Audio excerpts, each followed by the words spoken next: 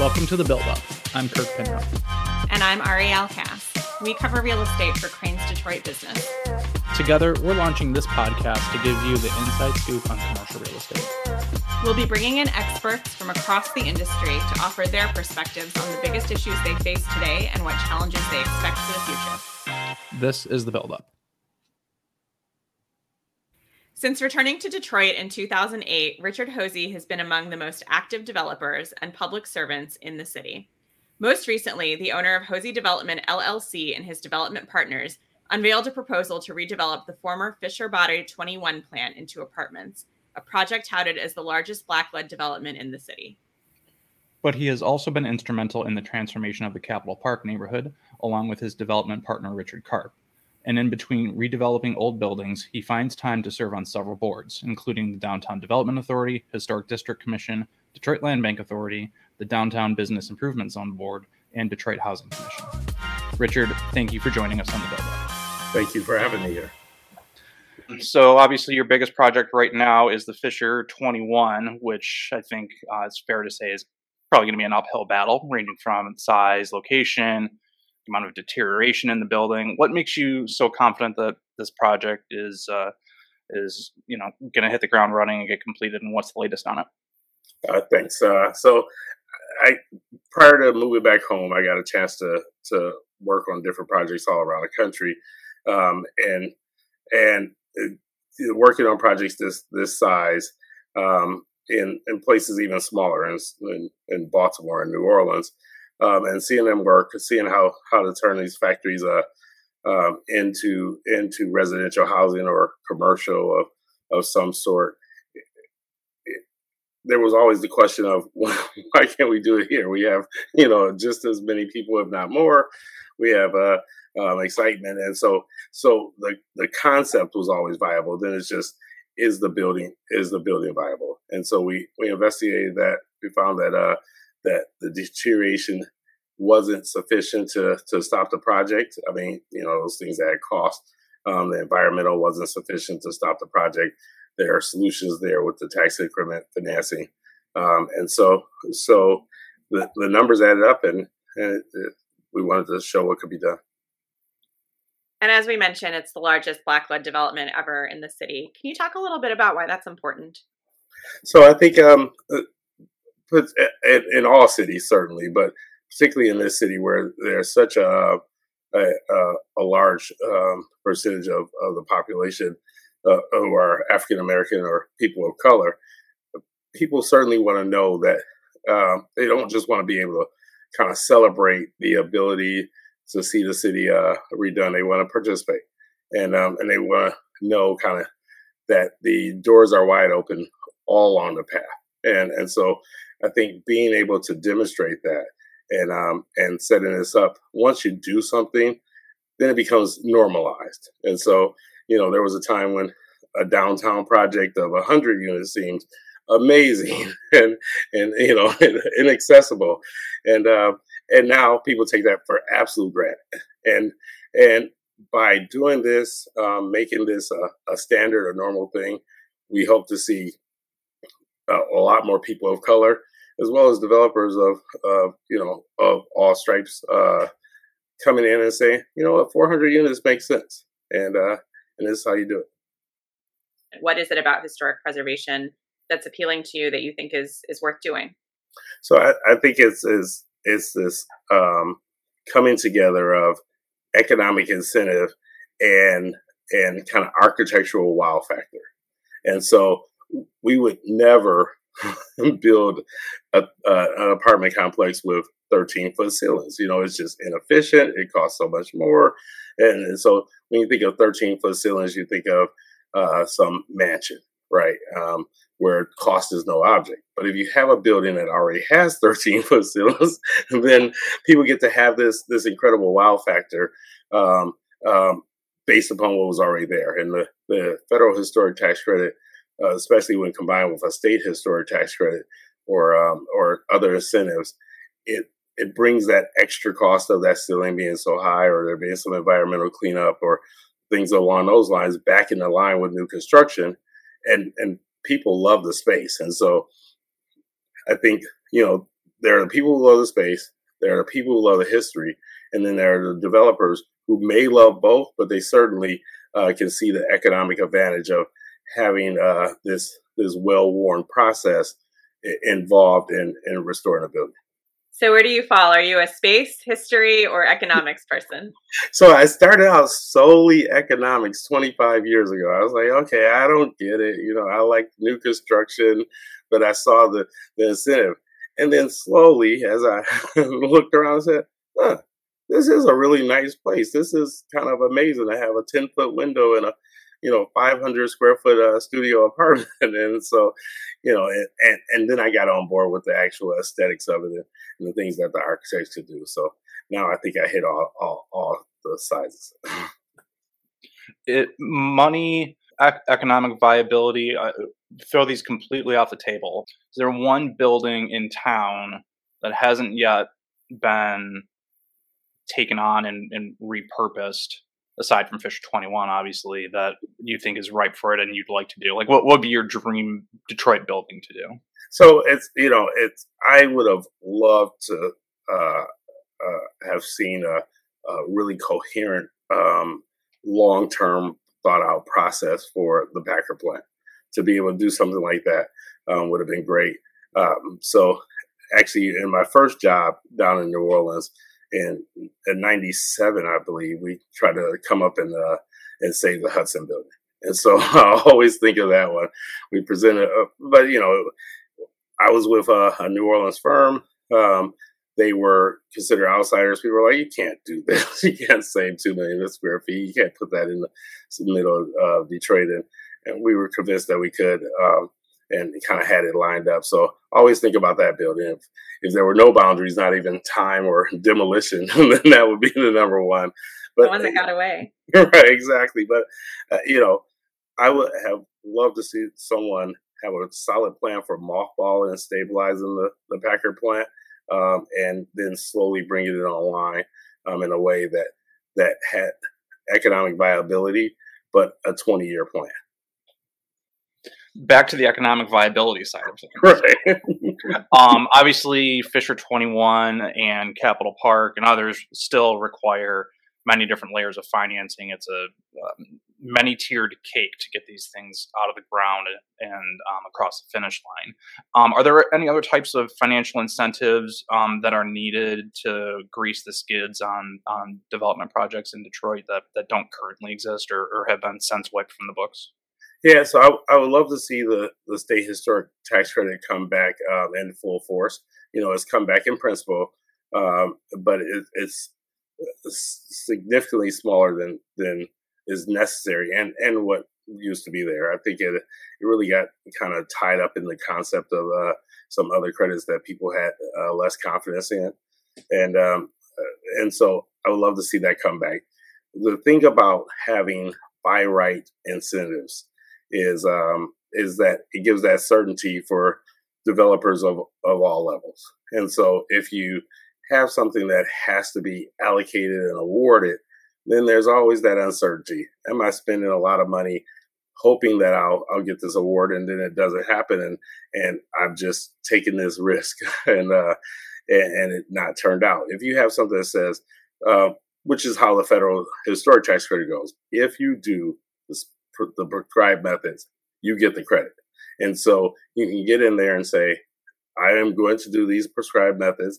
I'm going to stay, straight down the fairway. And I know that this incentive will be there at the end. And so the state historic tax credit, when it was like that, was a really powerful tool because you could start planning, you could go out, think about acquiring your building, you could lay it out, you could make those expenditures up front and take those risks, knowing what would be coming on the back end if you followed the actual rules. What challenges are there to development in Detroit that you haven't seen in other cities? I think it's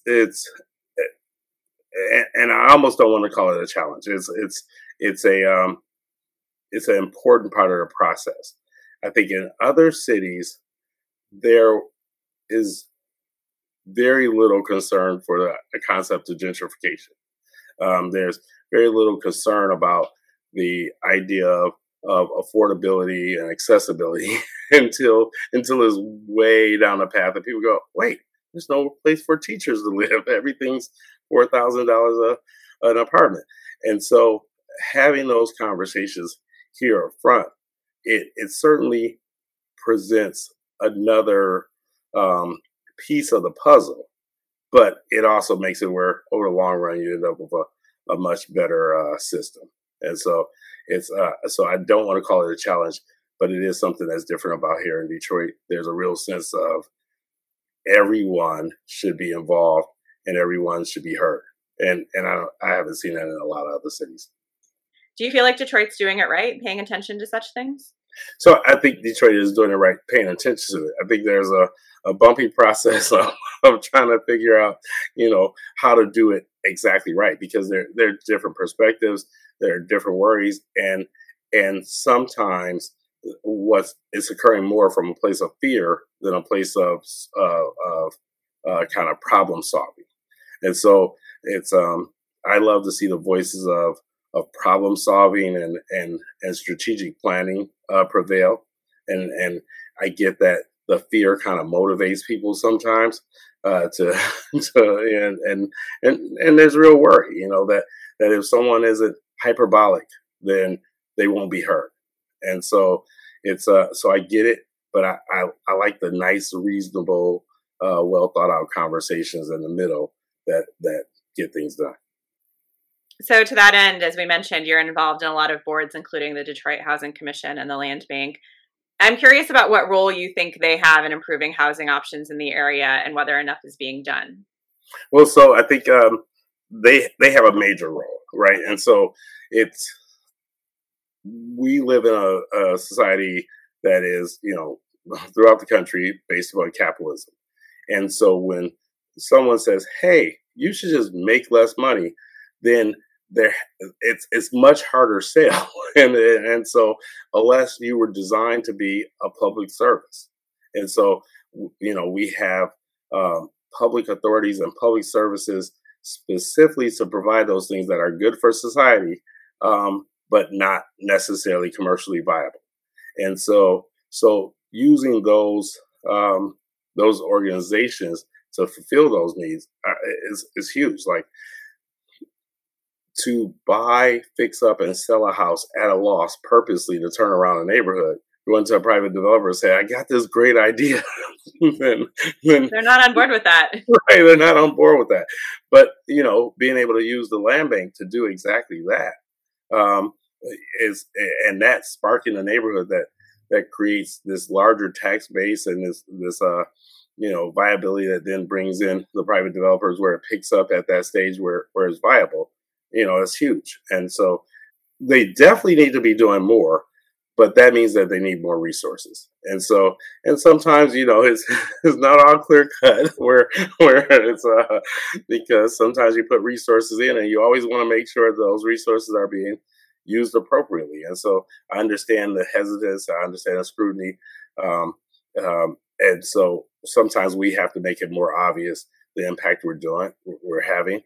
And the plan, and we have to also be consistently successful, because people have worries, and sometimes they act out of fear and they say, hey, I heard this bad thing about the land bank, and it overshadows, the 100 good things, or and sometimes we're a victim of our own success, where people say, I can't. They're slow to respond, and it's like, yeah, that's because now everyone wants to do it, and we have 1,000 calls a day, and so making sure that we are in touch with the community enough for them to understand what's going on, and making sure that they can see and believe in our process. I think then the clamor would be, hey, the land bank needs more money so that they can operate on a broader scale, or the housing commission needs more money so that it can do more affordable housing. But we have to build that trust. You used the word scrutiny a minute ago, and I think that's a good word. A good lead into this one. So the one of the boards you serve on, the DDA, is obviously instrumental in massive projects in town. But even though it's referred to as a quasi-public body. I mean, basically the DGC's budget is almost entirely funded by the city of Detroit.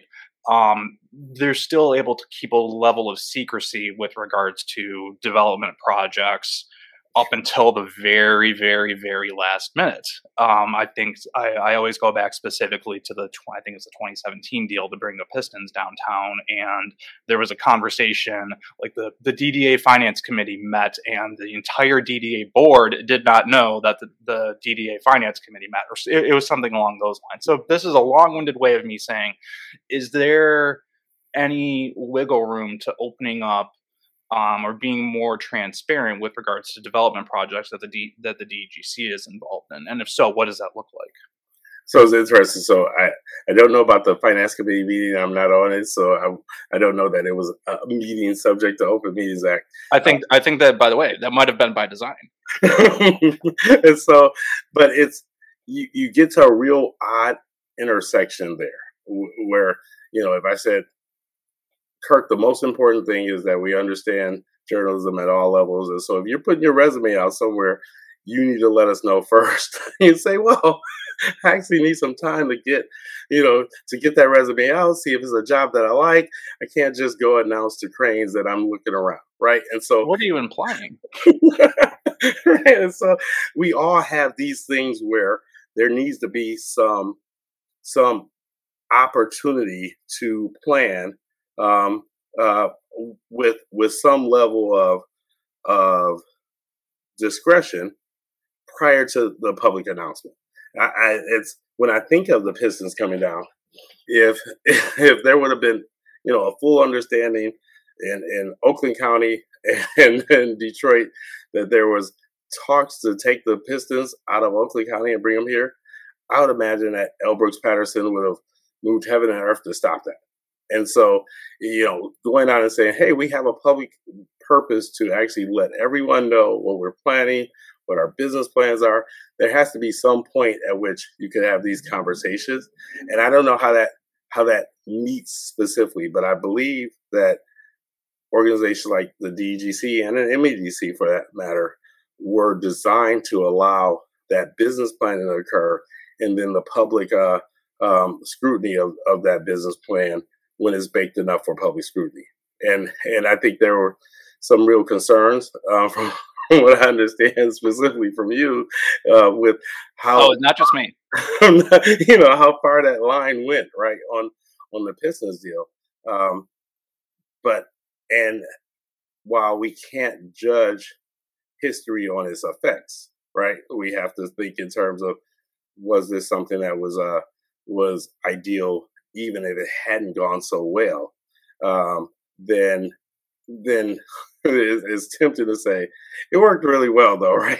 Like, we have 300 nights a year. The city has this concentration. Our hotels now work. You have things to build on. You have all these nights to come showcase the city and get people acclimated to it. And we're the only city that has all four teams right there to cluster downtown. And so it worked really well. but it's obviously important that you scrutinize and say, did you guys get too close to the line on transparency versus disclosure and business planning versus knowledge? And, you're there to make sure. But I think there is a purpose and a need for people to be able to do some planning and before the scrutiny. In fairness to me, just really quick, my job is not taxpayer funded, and therefore not subject to FOIA. Right, absolutely. And so, and the FOIA is because of the importance of public service and planning.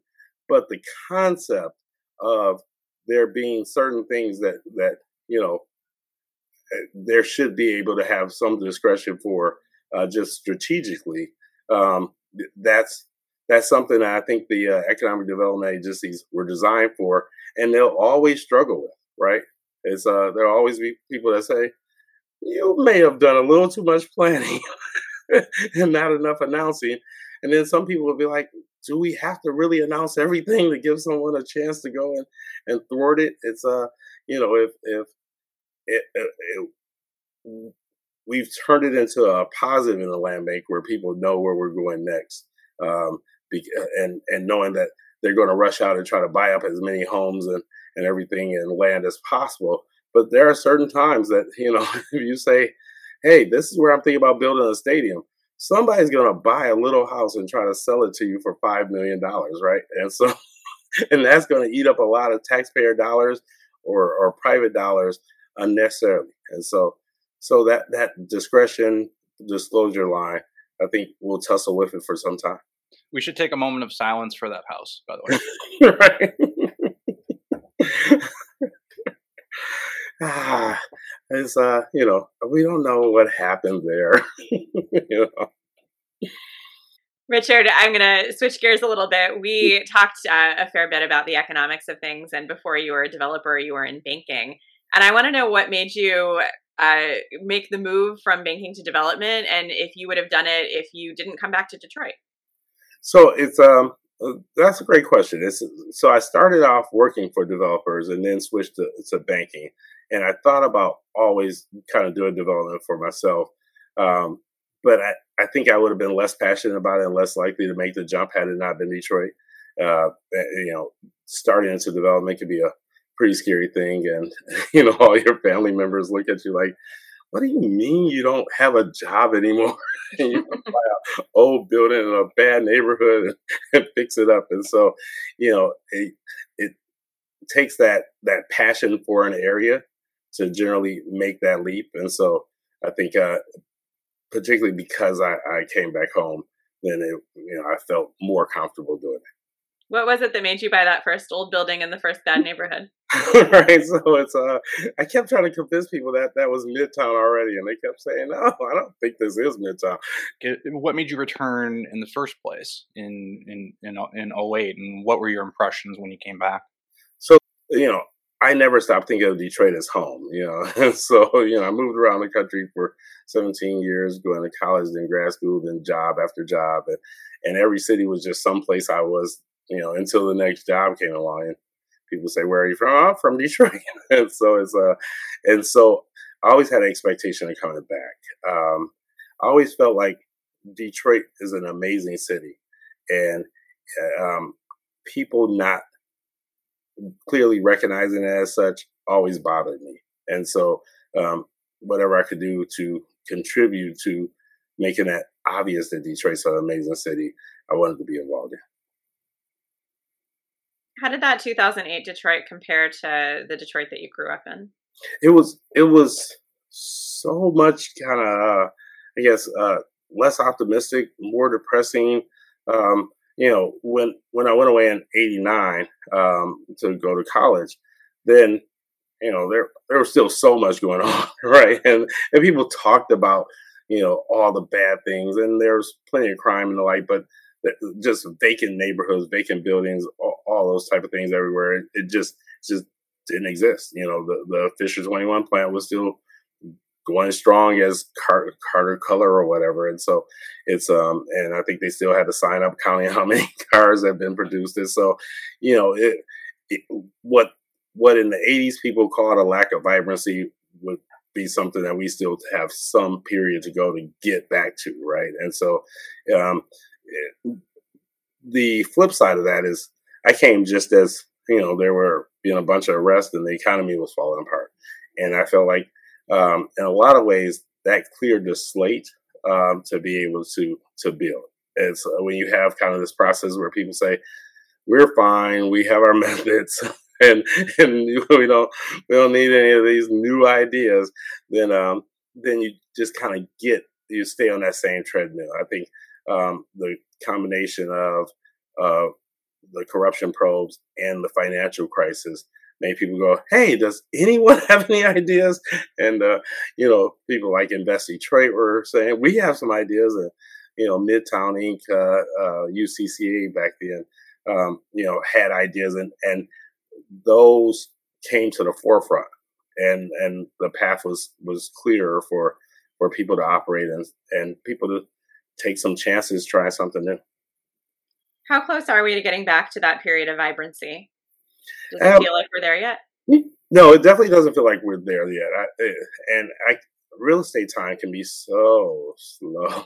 It's I try to tell people that I believe that in 1992, when I was interning in New York, that Manhattan was far more decimated than than Detroit. And now, 30 years later, people are like, "Oh, it's wonderful." It's been a 30-year process for that city, just filling up all those buildings and going as far as they've gone. And so, I could easily see 10 more years before every neighborhood in Detroit has active development going on, and it could be even longer. It's just such a long process. Development is still a predominantly white field, and I'm curious about what some of the barriers are to being a Black developer, and if there's anything that can be done to remove them, what's already being done to remove them. So Capital Impact has a really great program to do an official mentorship and training. So much of development is really an apprenticeship, and so and you can get a degree in real estate development, at some places, and you come out and you feel like you kind of know it, but there's so many other pieces, and a lot of that is kind of relationships as well. How do banks feel about you? How much confidence do they have in you? How much confidence do government officials have in you? Everyone wants to make sure that they are spending their time and using their influence for something that's going to work. And with any business, there are a ton of dreamers who just go, I would really love that. And so people are kind of trying to weed through who's the dreamers and who are, and they start making kind of decisions based upon who they've seen do it before. And so in a lot of cities, you actually get a very different effect than Detroit.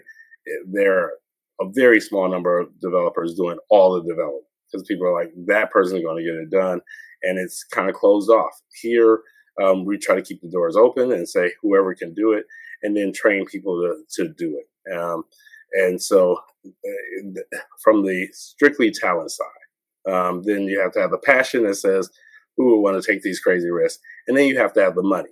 And that's where you really get into a harder barrier because, EBR is setting up a fund to try to do it. But even there's still a big first step, right? So if someone gives you 90% of what you need to get there, that's great. That's huge. But if you're doing a $5 million deal and it needs $500,000 in equity in there, and someone's funding you 90% at a low cost, you still need to make a $50,000 bet, which is a real number for all real Americans. And so it's a real number, and you can have a solidly good job and have worked there for 20 years and look to your significant other and say, I would like to bet $50,000 on this, and they go, no, that's not a good idea for our family. And so it's hard to make it small enough of a first step, yet big enough to transition into commercial, and finding new ways to do that. Is important. Some of the off-the-shelf credit programs make that easier because it helps those dollars generally come in on the equity side, and so you'll find that city after city is another reason that people end up doing historic preservation, because it allowed smaller developers, without regard to color. And most of the other cities these were white guys getting involved. Getting in there and saying, part of my money is going to come from this state historic tax credit or from this federal historic tax credit. And so I have a smaller bet. It's still a big, scary bet, but it's an accessible bet. And so I think that's always that first emphasis, that the economic, and bringing people in, getting them trained in that and how they can do it is a big deal. And then, spreading out around. We also have even more of a deficit in the city of Detroit than Black developers are women developers. It's so we actually, and that's just talent somewhere else, not being applied to this problem, and so we need to actually broaden that to make sure that there's huge representation and that all of the talent that could be being applied to redeveloping this area is accessed and given kind of the tools to get there. What would you say has been your biggest failure in business, and how did you address that? I think the Detroit News made that very clear. So, but I addressed that by really deconstructing the process, and figuring out what I did wrong, and what risk couldn't be avoided, and trying to take those lessons and learn from them and say, okay, things go wrong all the time in real estate. I tell people that the deals fall apart like every week, and every week you put them back together, and that has a greater level of realism when it's your money. Like I had been working for developers and be like, yeah, this is what we do. And these are decisions we make. And so then it's like, oh, this has to come out of my checkbook. And so, that had a different feel for it. And we stretched too far and hit some real bumps in the road. And so I ended up, way overstretched. And I was trying to do development from a distance. So being very, very, very hands-on after that has been the change, and always thinking that if you run out of money, it doesn't matter if you were right. and so you have to both be right and not run out of money to be successful in any business, but particularly real estate, where there are these big kind of expenses going out for years before money comes back in. And so I live in a way that is very conscious of not running out of money now. Be right and don't run out of money is good advice for anyone, I think. Yes, yeah, absolutely. Well, thanks so much for taking the time to be with us today. It was great to talk to you. Oh, thank you. I enjoyed it very much. Yeah, thanks for your time, Richard. Appreciate it. Yeah,